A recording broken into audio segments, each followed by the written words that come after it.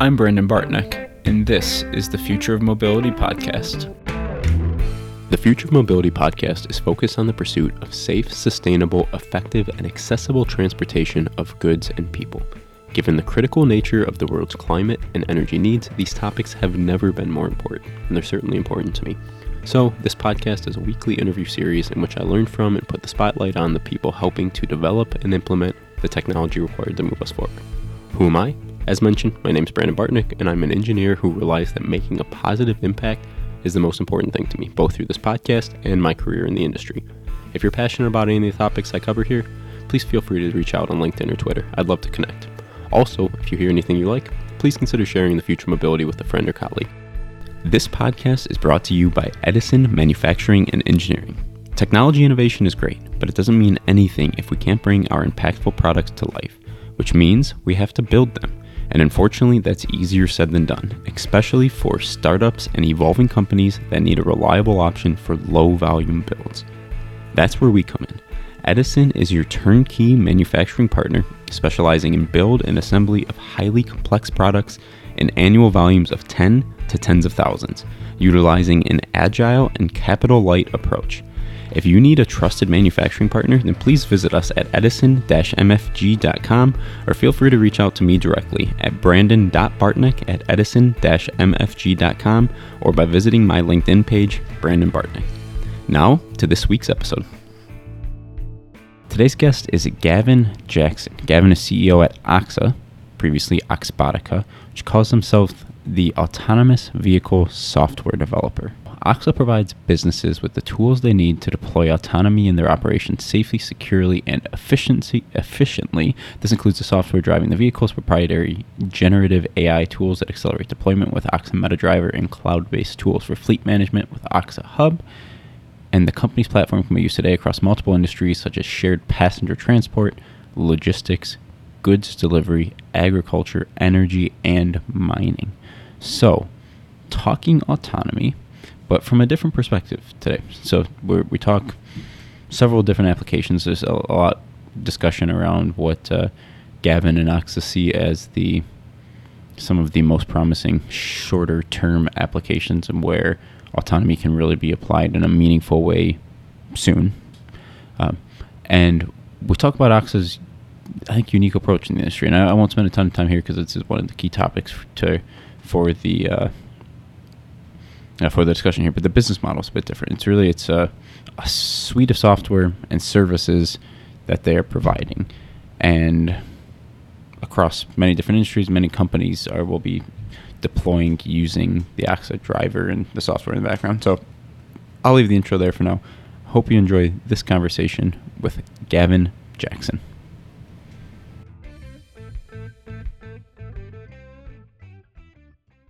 Today I'm joined by Gavin Jackson. Gavin, thanks for joining the show.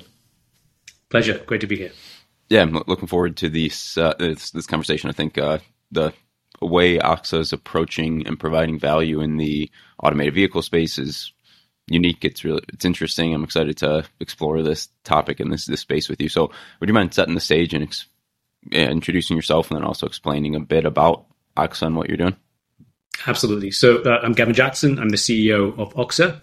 I've had 26 years at this point in large-scale technology companies. I'm scaling them around the world with companies like Amazon and Microsoft and VMware and others. And this is the ride of my life. Just a little bit then about Oxa. So we are, as you pointed out, we're quite differentiating. We are the world's first and only operating system for autonomy.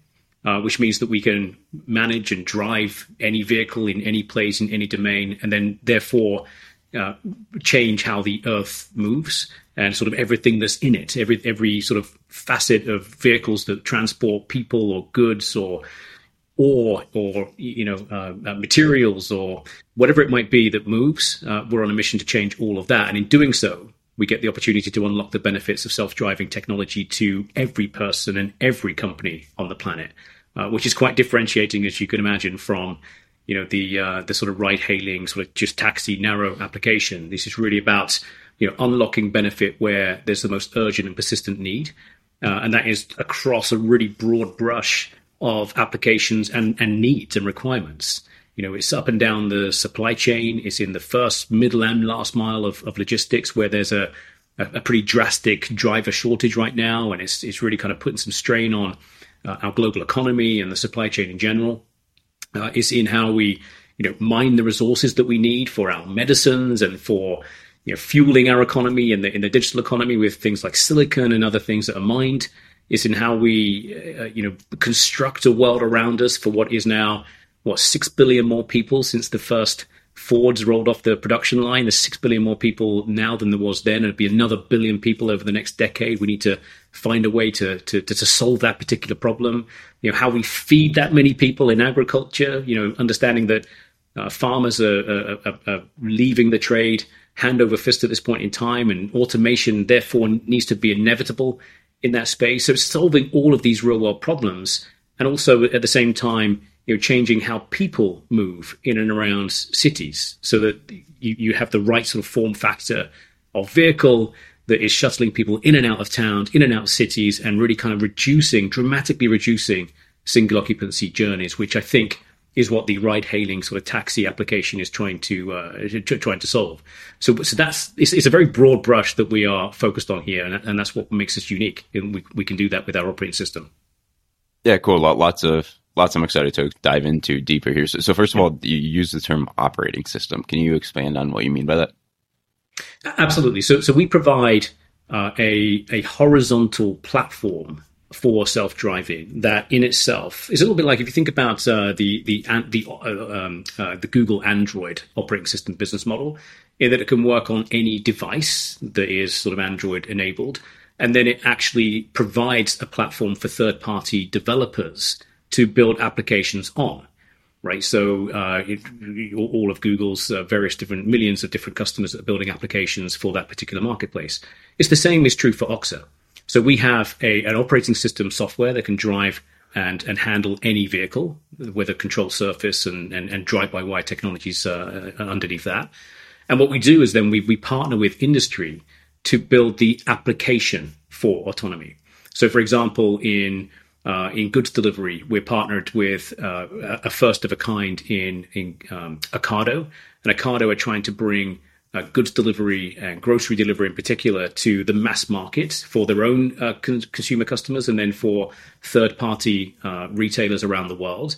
And so they are essentially building the application for goods delivery, leveraging our platform, in the same way that Trimble are doing the same thing for agriculture and sort of figuring out the workflows and the application of agriculture, in the same way that Wenco are doing for the mining application, and they're figuring out the workflows and the application of mining. So it typically tends to be what I refer to as the 2% problem. So most of what we do is general sort of operating system, general capabilities that can service all of those needs, and then the 2% is what makes it unique, and that's typically to do with either maneuvers or workflow. So some concrete examples of that sort of 2% that then our customer would then develop in conjunction with us is that, where ZF for mass people transportation with shuttles have requirements to stop at bus stops in a workflow, but never to mount a curb. Ocado in goods delivery have a requirement to, pick up from the, number 4 loading bay, go to several homes on their delivery routes, mount curbs where it's appropriate to do so, which is a different maneuver, and then come back to base. And so that's the sort of the 2% problem that actually our customers work on in conjunction with us. So it's not too much of an overhead for us. Yeah, can we expand on that a bit? So yeah, fundamentally, self-driving or robotics, right, has the same bones of sensing, perception, route planning, route following, task execution, but as you mentioned, there's some unique requirements, and also, I mean, if depending on how wide you're painting this brush, which you guys are painting the brush pretty wide, like the form factor, the speeds you're dealing with, they do vary. So how have you tried to think about it? How do you think about now, like the similarity and like the fact that, because I mean, in one perspective, hey, you're over designing bits of the underlying operating system if you try to optimize for this wide brush, and then you make modifications from there. How do you handle? How do you find the lines to that for that question? Absolutely. So really, so every autonomy system needs to answer some fundamental questions. It needs to answer, where am I, and not just where am I in the world or on a route, but where am I vis-a-vis the curbs, and where am I vis-a-vis the speed bumps and the rock in a mine or whatever it might be. It needs to know where it is. So good localization is a core and general requirement. You need to then say, well, what's around me? How well do I see and do I perceive, and can I track all of the static and dynamic movers and actors in that world? And so your first sort of port of call to that's non-differentiating is a stuff detector. Like, is there stuff that is in the path in which I don't need, that I can't hit from a safety perspective? And then obviously over time, what differentiates that is, well, what stuff? And there's various different layers to then sort of labeling what stuff is moving and what stuff is tracking, so that you can then predict better. And so that's how we sort of layer on our sort of perception. So where am I? What's around me? And then based on those two inputs, it's then what do I do about that? And then every sort of 8 centimeters, we have a plan for how we're going to move next in that trajectory. And if there's something that we're tracking that is predictable, like a cyclist, for example, on a road, and we know that cyclists can wobble and vary a little bit, and we know what the highway code says about keeping distance, and we know that there's oncoming traffic when you want to overtake, and all these different sort of inputs. The planner will then decide, based on everything that it's seen, should I sit behind for a while and wait for the overtake, or is it safe to overtake? So it's where am I, what's around me, and what do I do? And they're all general problems. And from that base level, foundational general autonomy problem, we then layer on specifics. And a lot of those specifics really come from the application, the use case that our customers bring to the table. So we don't need to learn everything that there is to learn about agriculture, because it turns out that Trimble have a really nice business in servicing the agriculture need. And we also developed some technology we refer to as MetaDriver, which is a product of ours. And MetaDriver means that we can take scenes that Trimble have seen, agriculture scenes, and we can put them into MetaDriver, which is in the metaverse essentially, and then we can use generative AIs to generate new scenes of the same place. Turn it into snow and fog and mist and different times of the day, different positioning of the sun, and all these different things. So we can train that data a lot faster than you can otherwise would if you had developers just simply developing for scenarios and developing for expanded data types. And so we've automated all of that with MetaDriver, which is one of the sort of secret sources, if you will, behind how we're able to do what we do. So starts with foundation, and then various different layers on top, accelerated via MetaDriver. And how do you handle IP through all of this, right? So I mean, take the agriculture space, for example.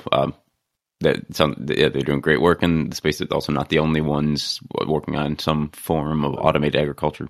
How do you handle it if another company in that space comes to use it? You guys are just strict on, hey, you own all the background IP and foreground stuff is theirs, and you can't take it to the next project, or how does that work?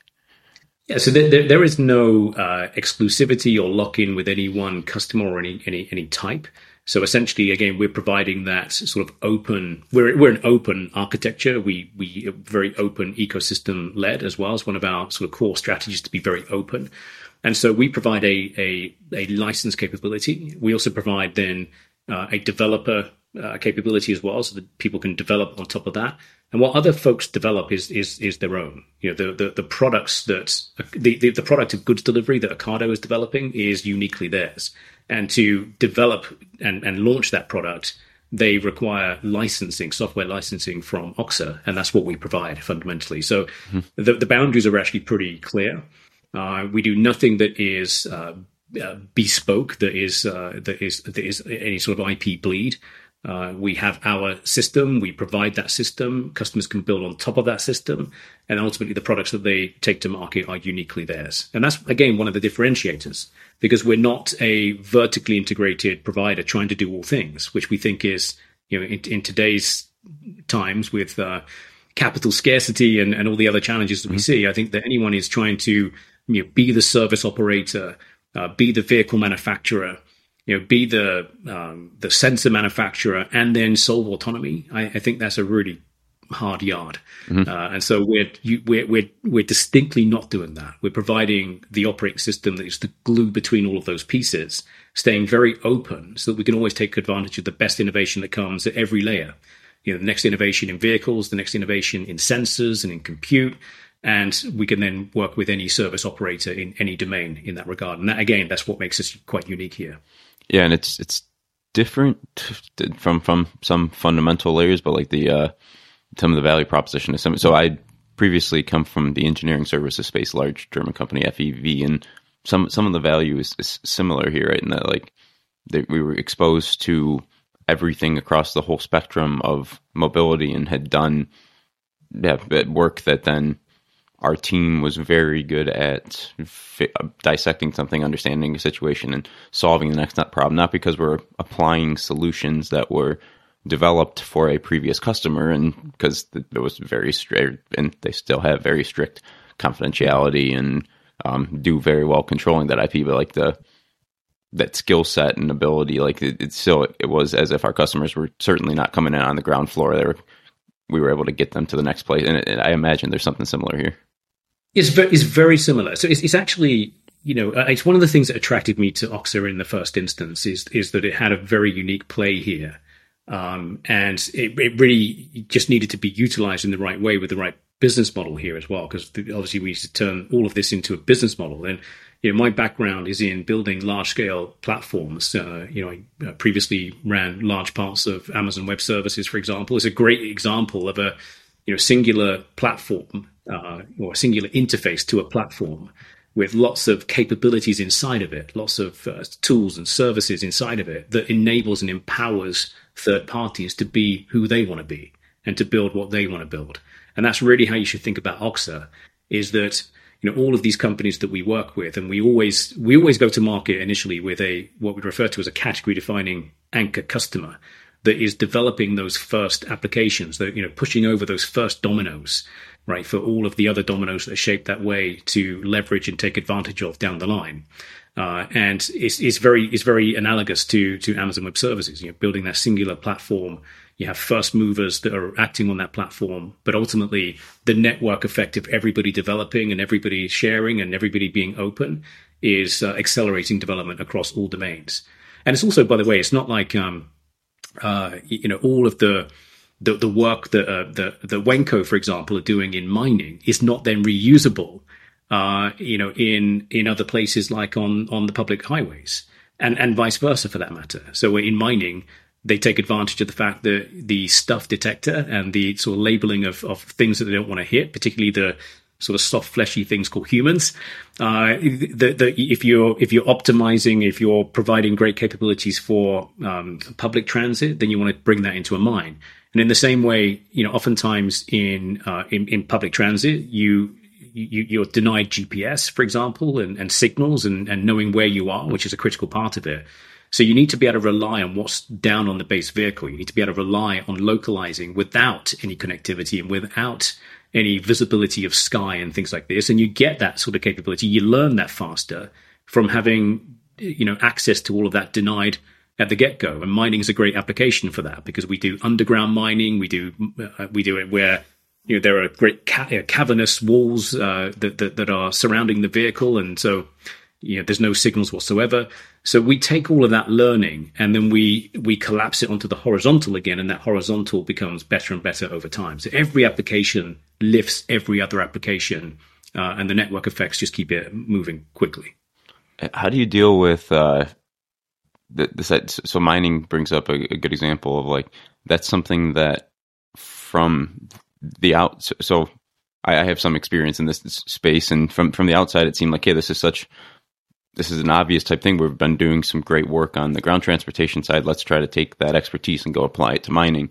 And then, so on the surface, it seemed pretty simple. And then I got deeper into it. I'm like, well, actually, there's really cool work that's been going on in this space for decades, and they're further along in certain areas than I had expected, and different kind of boundary conditions in the way that they've defined things. But so then it became suddenly like, hey, well, actually, I'm less sure that there's a value proposition here. And then I think there's on the other side of that peak of kind of complexity, there's no, let's figure out this is the area, these are the gaps where there's things that we know that we can help this industry solve. So and I think that's pretty common, right? Like as you approach a new industry or a new application, someone comes up with the idea, it seems so obvious, like, yeah, we can do all these things. You go into it and you're like, well, this is more complex than we thought. And then you have to pick and choose and you figure out where the real, like the simplicity on the far side of complexity is kind of one way to summarize this idea. But how do you think about that as you get exposed to new industries and applications?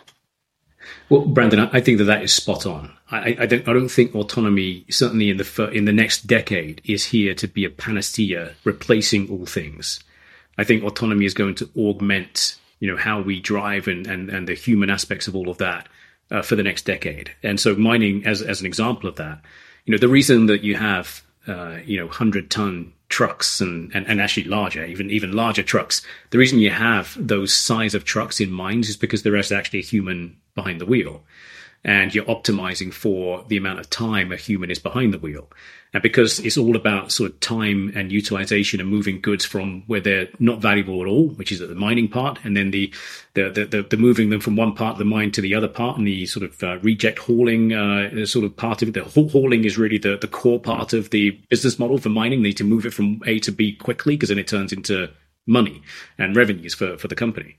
And so they're only that large because of the fact that they need to do that in an optimized way. And they're running for 24 hours typically, and there's 3 driver shifts for every one vehicle. And so, and it's not work that people, tend to want to do these days. And there's a shortage of drivers, which drives up the cost of the driver. And it's about $250,000 per driver. So it's $750,000 per vehicle per shift. And so, the cost of that is prohibitive. And then the technology today is actually quite limited in terms of autonomy in those vehicles. And actually, for the most part, it's about enabling greater perception of the human. When you think about this as being then level 4 and level 5 autonomy, and you take the human out of the equation, then actually all things in the mine can change. No longer do you need a 300-ton or whatever the size of the vehicle is truck that then no longer has the requirement to have 60-meter wide roads, right, that you have to cut into the mine in order to satisfy the turning circles of those large vehicles.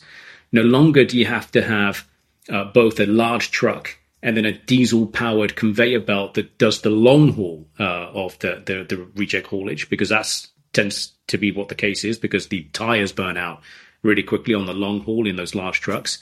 It changes everything. It's like a tropic cascade of value that happens as a result of taking the driver out. Suddenly you can move to much smaller, standardized, sort of Scania-like trucks. I speak about Scania because they are partnering with us in this space.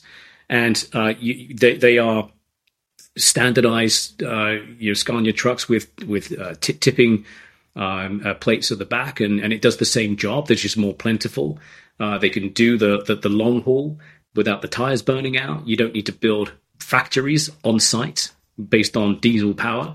And the whole thing becomes more sustainable. The whole thing becomes more economic. And ultimately, it satisfies the requirement of moving, things without value in the mine itself to places of value faster at a much lower cost as well. So once you remove the driver and you get your sort of mindset around the driver being removed, then everything changes as a result of that. Yeah, and I mean the propulsion systems as well, right? Like there's great work being done, and I think even those huge haul trucks are being electrified here, but a lot easier if they're not that big.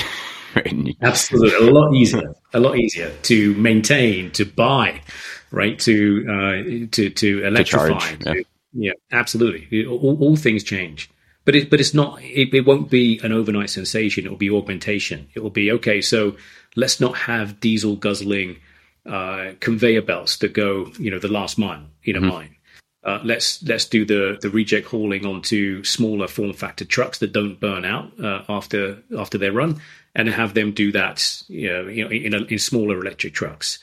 And then over time, the size of those trucks will just reduce. The size of the sort of the core material movers, the large trucks, will just reduce over time. It won't be an overnight thing. In the same way that we would never advocate for the fact that actually I don't think that people are going to let go of their passenger cars anytime soon.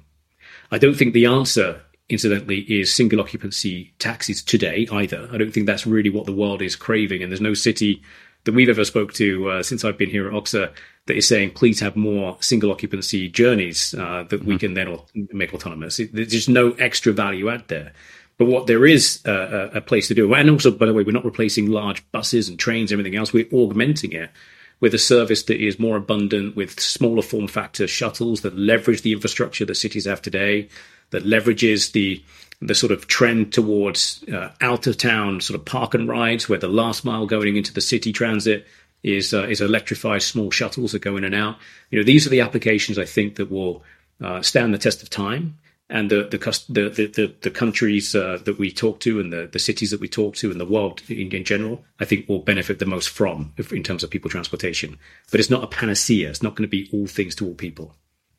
Yeah, and I think that's a good.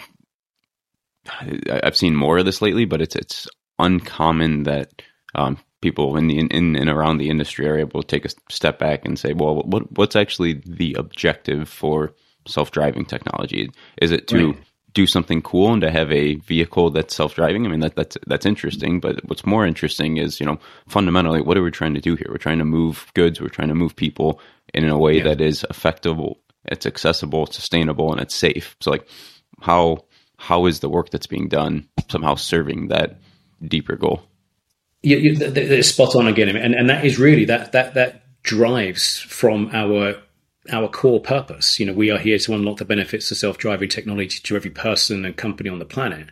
So you have to underscore at that point the word benefit. Is there benefit here for society, for the world, for the planet, for the economy, for everything else inside of it? Or is there benefit for the taxi company, right? Is there benefit for the consumer? Probably no, because if you think about the economics today of single occupancy ride hailing, Uber's serving that market, and Lyft and Bolt, they're all servicing that market relatively well. There's an abundance of drivers and vehicles, and people can move around. It's relatively low cost. That market is being serviced quite well today. So how is autonomy going to change the game for that consumer? The likelihood is it's not. It's actually just going to be more expensive. It's less flexible, still fixed routes. And so you're not going to be able to do all the things in anywhere autonomy you can do today. Eventually you will, for sure. Eventually the economics will change. It will be everywhere autonomy eventually, but that's still a long, long way away from being viable. And so for the time being, it's really about fixed routes and solving real world problems. And what is real today is the mass transit market of getting people in and out of cities without more and more single occupancy journeys. Mm-hmm. And that's really kind of where our sort of people-based transportation is focused today. It's not on ride-hailing taxis. It's on shuttling people in and out of cities and towns and sort of centers of mass. Yeah, I think it's a good distinction you had there too, of like this isn't just a purely bearish take on that. Like eventually there is a use case, and there are these cascading effects, right? Of like, hey, if everyone's automated, then you can have smaller form factor vehicles, and you can have more dedicated use vehicles, which then have these other cascading benefits. But like that's a super complex ecosystem that all needs to come together, and we're certainly not there right now. And it's crazy expensive. Like if you think about, again, if you look at the way that market is being serviced today in a Toyota Corolla, $30,000 vehicle with no sensors, a driver who is somewhat self-employed, and there's an abundance of them. You can get picked up from anywhere and go anywhere. Right. And then you're replacing that with a vehicle that is $250,000, $300,000. Then you're adding sensors to that. Then you've got the software that you need to add to that. And then, and then the routes are fixed today. They're not sort of random and generalized. And so there's less flexibility. So I'm definitely not saying that is not going to be how we move around in the future around cities and such like. I think that we will augment again. I think it'll be augmentation between mass transit and single occupancy there, but it will all be electrified, and it'll all be autonomous at that point. Mm-hmm. But there's a long way to go for that to be really viable. And actually, it takes a Waymo, a Google, and and with the patience and the capital to be able to do that. And we're glad that they are. Right, they're doing that because in the meantime, there is a urgent and persistent need city mayors and from from presidents and prime ministers and everyone in between to change how people move in and out of cities to make them more productive and connect different areas. In my country, in the UK, there's a divide at this point in time between the UK and the North in terms of opportunity and jobs, and there's an agenda to level up the rest of the country, and transportation is a huge part of that. And so changing how people move and get into these epicenters is really where the focus is. And it's not unique to the UK, of course. It's a global phenomenon. And today it's not being well served by current methods of transport.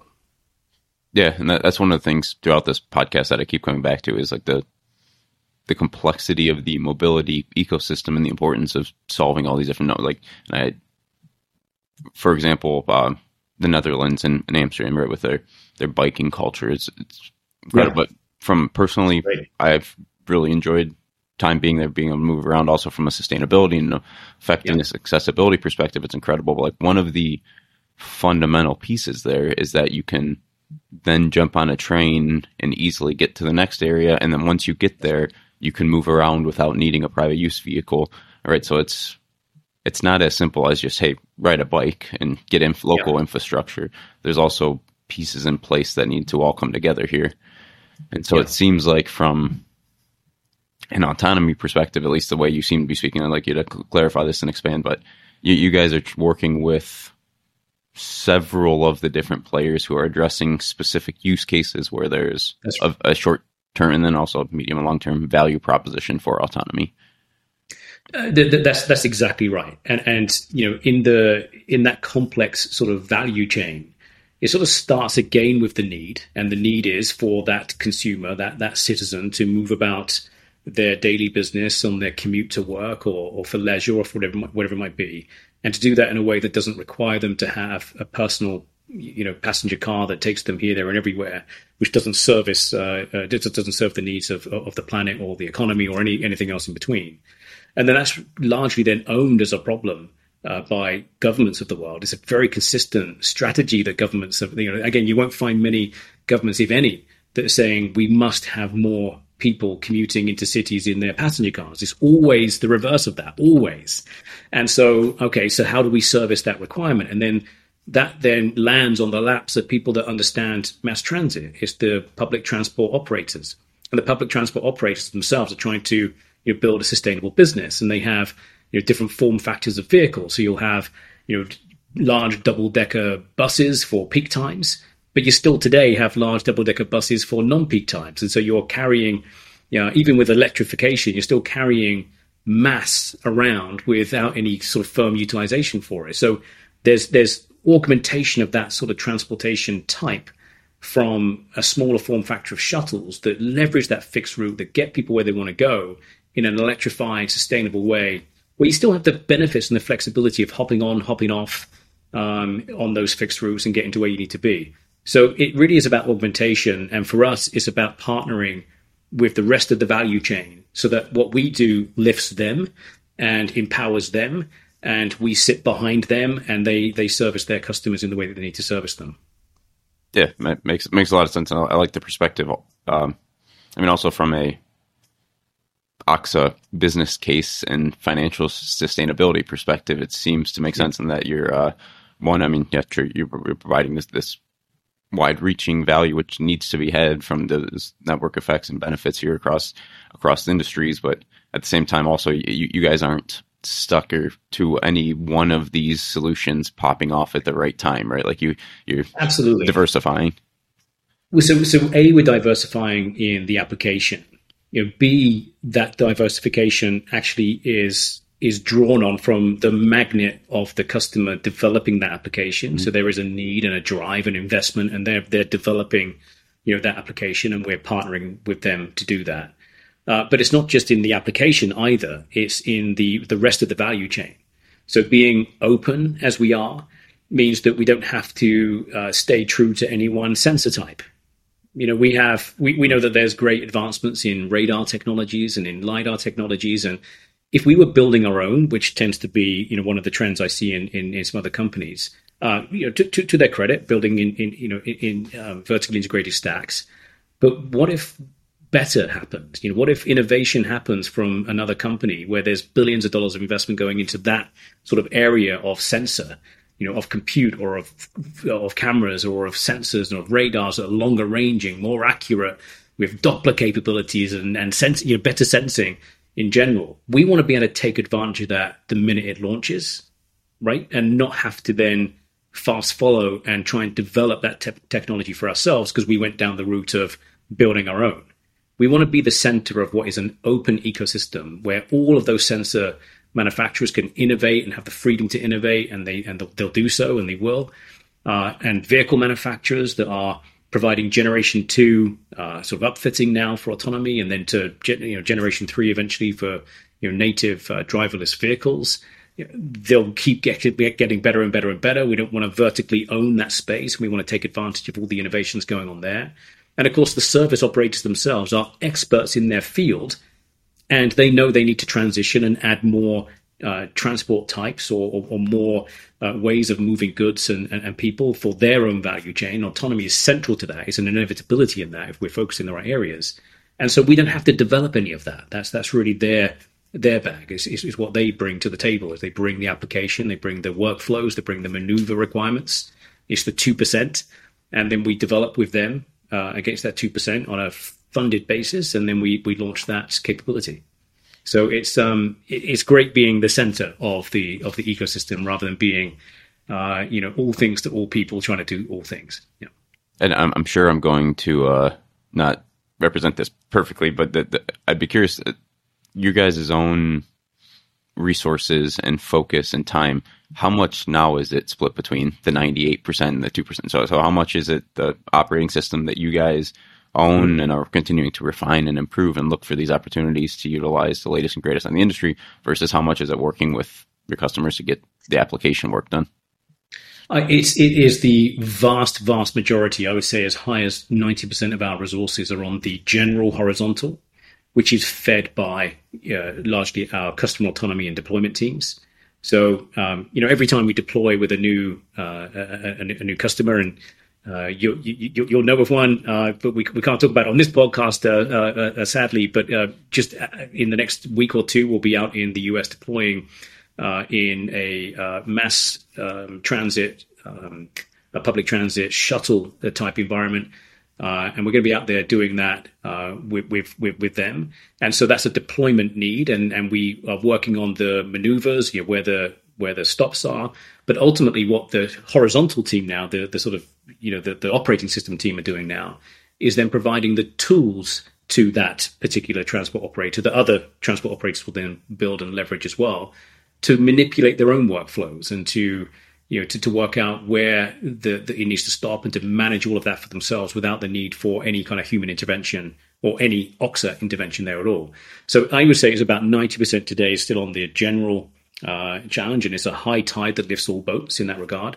And then we get the rest of it is in deployment and customer autonomy, which is defining all of the specific needs.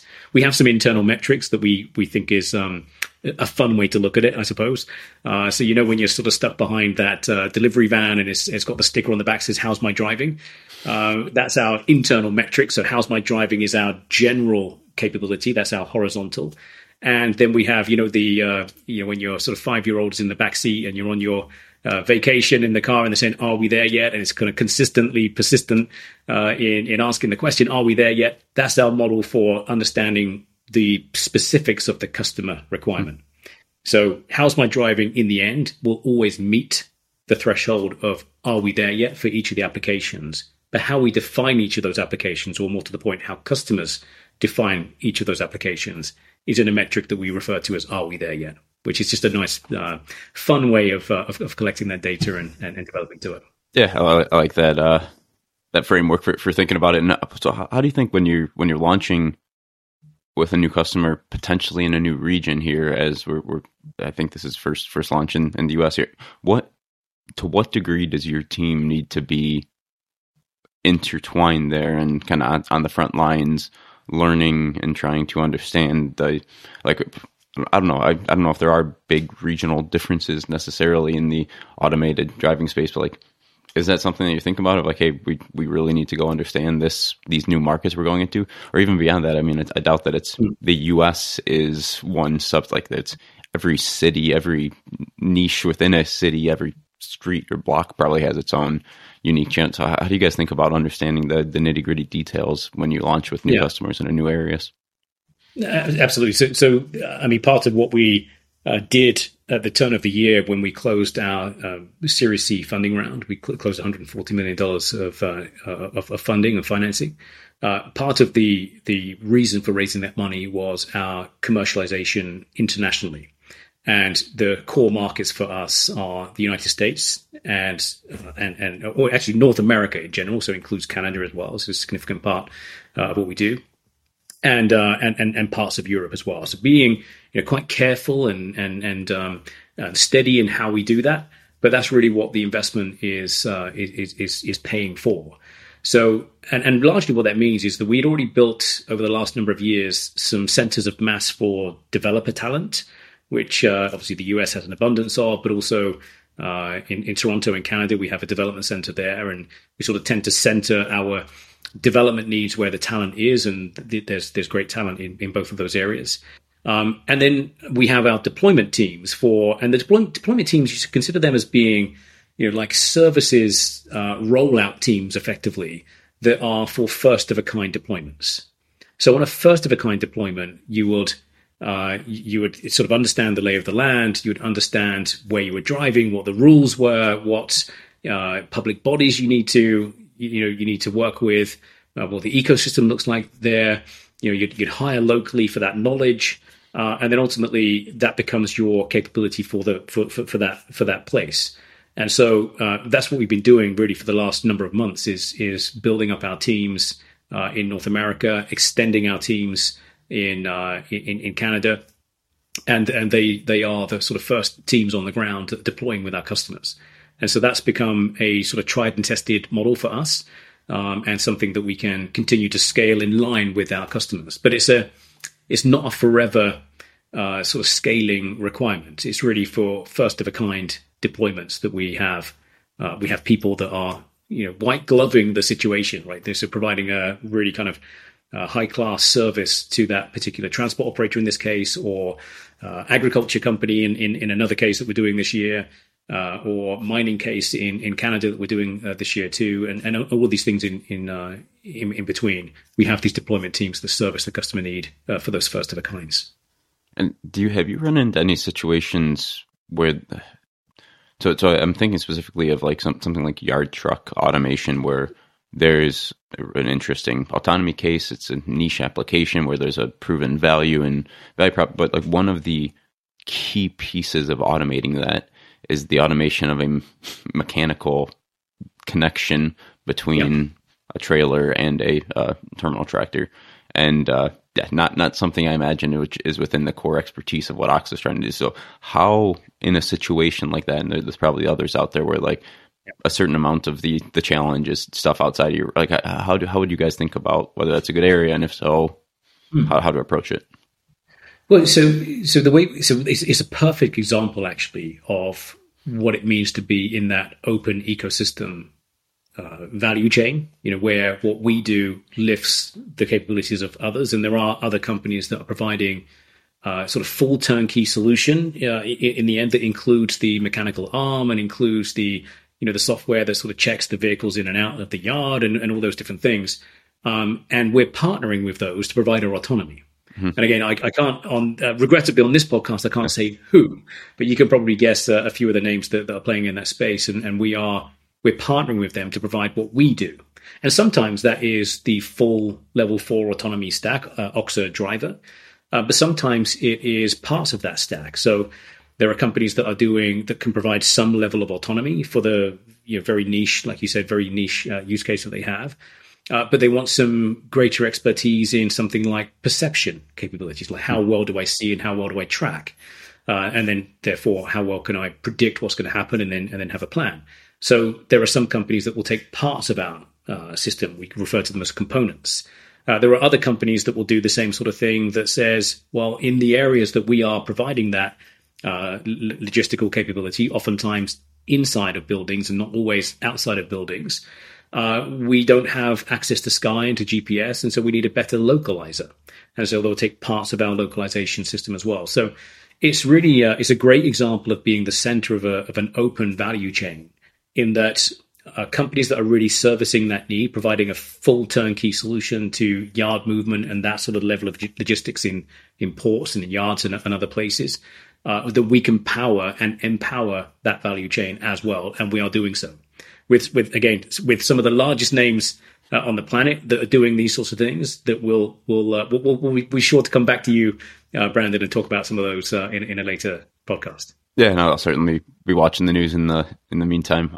Absolutely. But maybe expanding on that topic. So, right, this is the common theme that comes up: is you guys seem to be, right, an enabler for the companies who are solving all of these problems, and you're providing a place for them to start, or pieces that they can plug into the puzzle that they're building. And what tends to be the most important value proposition? So there's many things you can think of, right? Like, yeah, maybe it's cheaper to use. Maybe it allows them to get to market faster because they're able to plug and play certain areas. Maybe it helps with focus and risk mitigation because they're using a proven localization software approach as opposed to others. And there's kind of a big laundry list of things that could potentially be attractive from a business perspective, using this plug and play aspects but so what have you found talking with your customers to be the big rocks or the big things that stand out as the value?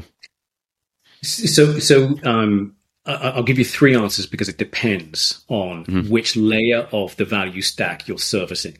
So, for example, in the operator layer of the stack, which is, if you think about it in your mind's eye as three layers of a cake, the operator is the top layer of the cake. They're providing whatever service it is. If they're a public transport operator, it's them. If they're a farmer, then it's them. If they're a mining company, then it's them. The sort of top area of it. So for them, autonomy and the value proposition of autonomy is that you are oftentimes replacing the human driver, right, which tends to be either in short supply or in certain scenarios an increasingly high cost. And in certain scenarios, particularly in public transportation at this point in time, is all of those things. The business model for public transportation is becoming less and less viable as costs rise. As fuel costs and driver costs and inflation, all these things rise, the business model is continuously being strained. And so autonomy in that space is kind of inevitable. Same thing in agriculture, where at national levels in the US and in Europe and other parts of the world, where people are leaving the service of farming because it's become less viable as a business model. It's hard to scratch a living at this point in time in farming. And if you've seen Clarkson's Farm, but he really kind of highlights that in his show. I recommend people watch Clarkson's Farm on Amazon. But it's another case where autonomy is inevitable because you're just not going to be able to feed the world unless you can bring these technologies to mass deployment in places like agriculture. And the same is true for lots of different areas, where the service operator is the main actor there, the main benefactor, if you will. And then the next layer of the stack is in the vehicles themselves. And if you're an OEM today, goodness me, it's a very challenging time to be an OEM. You've got Tesla sort of out in the market doing what they're doing with electrification, and they've got an early head start on everybody else, and their production numbers are increasing, and the business model tends to be pretty good. The margins, by OEM standards at least, are pretty strong. And you compare that with a lot of the sort of incumbent OEMs, and the margins are being sliced, they're thinned out. You've had Ford recently talking about the electrification challenge, and moving to electrification is really, they're committed to it, of course they are, but it's really challenging for their business model, and it's hemorrhaging a lot of capital and everything else. And so autonomy is not something that they've been able to really focus on. In fact, in that layer, you've seen a pullback from OEMs that are no longer sort of investing lots of money into that space. Argo is no longer, which was the Ford and the Volkswagen attempt at autonomy, but they're pulling back on that because they got other priorities at this point in time. So in that domain, we become a great leveler where no longer are the OEMs fixated on developing their own level 4 self-driving capability, which in passenger cars at least is almost forever away. But they're now saying, well, let's build open systems where we give you access to more of the control surface of the vehicle, so your software can scale up that way. And so we're providing extra value to the OEMs there as well, and we're providing that again specifically to the application owners, those service operators in goods delivery and in public transportation and in mining and in agriculture and all these different places. And then the last part of the value proposition stack is people like us, is other companies that are providing solutions for autonomous driving. And for that, customers can take the full stack of level 4 Oxa driver, or they can take parts of the stack with our components, or they can use MetaDriver, right, as we do, to ingest some of their data, expand that data using generative AIs, and expand it again using generative AIs to do scenario expansion, and therefore accelerating their own machine learning, training, testing, and then deployment. So there's all manner of ways in which we are servicing every actor in the supply chain. And that's not even thinking about the component parts of that, the radar manufacturers and the LiDAR manufacturers and everyone else in between. Our proposition there is that we are creating the need to sell more machines, and therefore lowering the price over time, which makes the whole thing more accessible and more affordable in the value chain. So we play a pretty pivotal role, and I think in a lot of different areas of the value chain here, but just focusing on our knitting, sticking to the knitting. Yeah, it makes sense, and I mean it's a good place to be. I could certainly see how you're helping all those different areas, and I mean this is a bit of a deviation, but I often really enjoy learning from business technical leaders who I get to talk on the podcast about how they approach the business and stuff. And I guess this the way you describe that makes me think, I'm really curious. How do you think about competition? How do you think? So theoretically, there's some maybe somewhat similar companies out, but there's not a direct competitor necessarily. But so all of these different areas that you're going after, it's not often a question of like, hey, is it going to be Oxa or someone else who we're going to use for X? But really, this is a business level decision, like a often top bottom line type decision that's being made of like fundamentally, how do your customers want to run their business and what do they see as the best path to get? So how within that framework do you personally, and as you're leading Oxa, do you think about the competitive landscape and how you guys should respond based on that? So we don't think so much about competitors per se. So we're not competitor focused. We're sort of Oxa customer focused and servicing the needs of our customers. But I will say that we talk a little bit about sort of competitive philosophy, and really, what we're competing with is folks that want to do vertical integration. Really, that's what it's hard to imagine a world where, given all of the backdrop of the things that we've discussed so far, right? The backdrop of having to feed the world and automation in farming is an inevitability. We're just not going to be able to feed the world unless we help farmers and make the business model more viable, and we have machines doing much more of the bidding. Same thing in construction, same thing in mining, same thing in ports and airports and all of the various different things that move there, and the same thing in mass people transportation. It's hard to imagine a world where autonomy is not going to be like a key part of how people and things move, and that's why we say we're changing the way that the earth moves. So it's a question really of how. How do you do that? And there's only two schools of thought, really. There's the school of thought where you provide the full turnkey solution and you are integrating all things, potentially owning all things, where you're owning the vehicle and you're owning the sensor stack and you're owning the compute and you're owning the service operation and you're owning the software development and everything else. And to do that, well, we've seen, haven't we? We've seen that you need billions and billions of dollars every year in order to satisfy that need. And it's challenging. It's challenging to get that model to market. But we're glad that folks are out there doing that, because it's important for the whole industry. In fact, for they do that work. Or the other model is that you sort of combine an open value chain, an open ecosystem, and you have the vehicle of your choice, not the vehicle that is sort of selected for you, and you have whatever the right sensor stack is and the right sensor modality is for you, whether that's lots of different sensors fused together or one sensor for your application. It means that you are still in command of your own value chain, your own customer base, your own operation. It means that ultimately the whole value chain is lifted from a company like us delivering what we do. And so I think that we have those discussions about philosophy and understanding that, look, firstly, we just couldn't afford to be a vertical integrator. But secondly, I'm not sure that we would want to be if we could afford to be a vertically integrated operator there. So really, I think that is how we think about it. We don't think about any one company per se. We respect and admire all of them, and they've been at it for a long period of time and doing some wonderful things and making fantastic progress.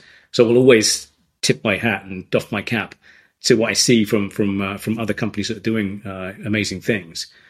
But I don't see them necessarily as direct competitors all the time. I see that as a different philosophy, focusing on a different part of the value chain. And our philosophy is to be open and to be horizontal and to lift other players. And that's what we're sticking to. Yeah, and that seems to be the right answer from the outside. Also, it seems more and more that type of philosophy seems to be the right approach in these complex areas. It's tough because, and maybe I just misinterpreted, but strategy school classes back in school are traditional strategy is hey, understand your competition, always be following what they are, and then making strategic moves. But that's not really how the business world's working right now. There's not someone who you're trying to beat all the time. It's just you're trying to do the best work you can, serve your customers, and sure, you need to be aware of this complex area around you and where people are moving, but you can't make decisions based on that. Exactly, and I come from Amazon school, right? So I spent a long time being educated by some of the great minds at Amazon, and Jeff would speak often about the fact that there are lots of companies that will be competitor obsessed, and they'll react to what the competitors are doing. Whereas if you stay customer obsessed, then you're always going to be at the front end of what customers need. You're always going to design and anticipate what they need next. You're going to have greater relationships with them. And if you just fixate on servicing the customer requirement, then ultimately you'll be rewarded in the end. And that's it's very, very Amazonian to think that way. And that's the school that I'm from. So.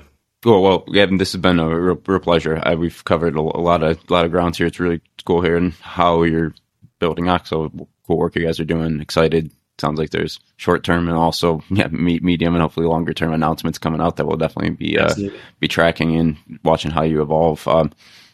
Anything we missed here? Anything kind of outside of that you're just hoping someone who listens to this takes away from the conversation? I would just say, just watch this space. I mean, we really are now at the commercial deployment stage. And there's going to be some things coming out that I think people are going to enjoy. And they're going to see real world value, coming from Autonomy, I think, largely for the first time, ever. And so we're excited to be part of that. And we're really excited for our customer base as well and seeing what they do with Autonomy, because that's really where the magic works. Awesome. Yeah, I think that's a good place to leave it. Thanks again, Gavin. Really appreciate it. Awesome. Appreciate it. Thanks, Brandon. Well, there you have it. Hope you enjoyed that conversation with Gavin Jackson. So what stands out to me? So first, the clarity with which he speaks about these topics is really remarkable. So the everyday language and the ability to distill these complex topics into bite-sized pieces, things that are easy to digest, I really appreciate. Beyond that, it's interesting the framing, right, of Oxa calling themselves the operating system for autonomous driving, for self-driving vehicles. Right? It's the technology development isn't crazy far removed from some of the other players, but it's a noticeably different go-to-market strategy, and interesting exploring kind of what that means for them, pros and the cons, right? The ability for them to come into an industry with this base software, which is kind of the core, right? And he said the majority of the software is consistent between these different industries, and then work on the application stuff with specific companies in that industry, and presumably allow them to pick up, on second, third base, probably maybe even further than that, they would claim, because they're coming in with the foundational stuff taken care of, and then you can really optimize for the unique boundary conditions in each area. And it seems to make a ton of sense. I mean, from my perspective coming in, there is a lot of overlap in kind of the nuts and bolts of what goes into autonomy. It's also at the core, right? It's a robotics problem that's being solved and then being applied to these different areas. So if you can get the processing in the background that can be operated, and you can apply that to these different industries and make modifications and build, dedicated application layer software on top of that. I mean, it seems to make a lot of sense. So I really enjoyed exploring this. I'm intrigued by the business model here. Excited to see. It sounds like they have some announcements coming out here. Growth in the U.S. A few partnerships coming out. Excited to see that. Excited to be following along in the next few months. So I hope you enjoyed the discussion. A lot of autonomy talk on the future mobility over the last few months, but from several different unique perspectives, which I've really enjoyed, with Gavin being just the latest here. So as always, really appreciate you listening. Thank you, and more to come next week. Thank you for listening to the Future of Mobility podcast, brought to you by Edison Manufacturing and Engineering. If you have a need for a trusted manufacturing partner for low volumes of highly complex products, then please visit us at edison-mfg.com, or feel free to shoot me a note directly at brandon.bartnick@edison-mfg.com, or visit my LinkedIn page, Brandon Bartnick. Edison specializes in build and assembly of highly complex products in annual volumes of 10 to tens of thousands, utilizing an agile and capital-light approach. If you're making an impact in the mobility space, we'd love to help. Until next time, thank you for listening to the Future of Mobility podcast.